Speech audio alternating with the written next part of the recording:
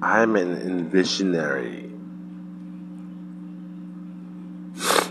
When I was about 8 years old,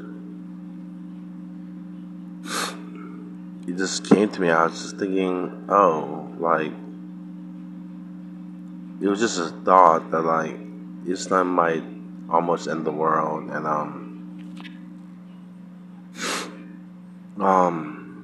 would come close. Just tonight, I looked into it, but I was thinking, as a small child, at 8 years old, and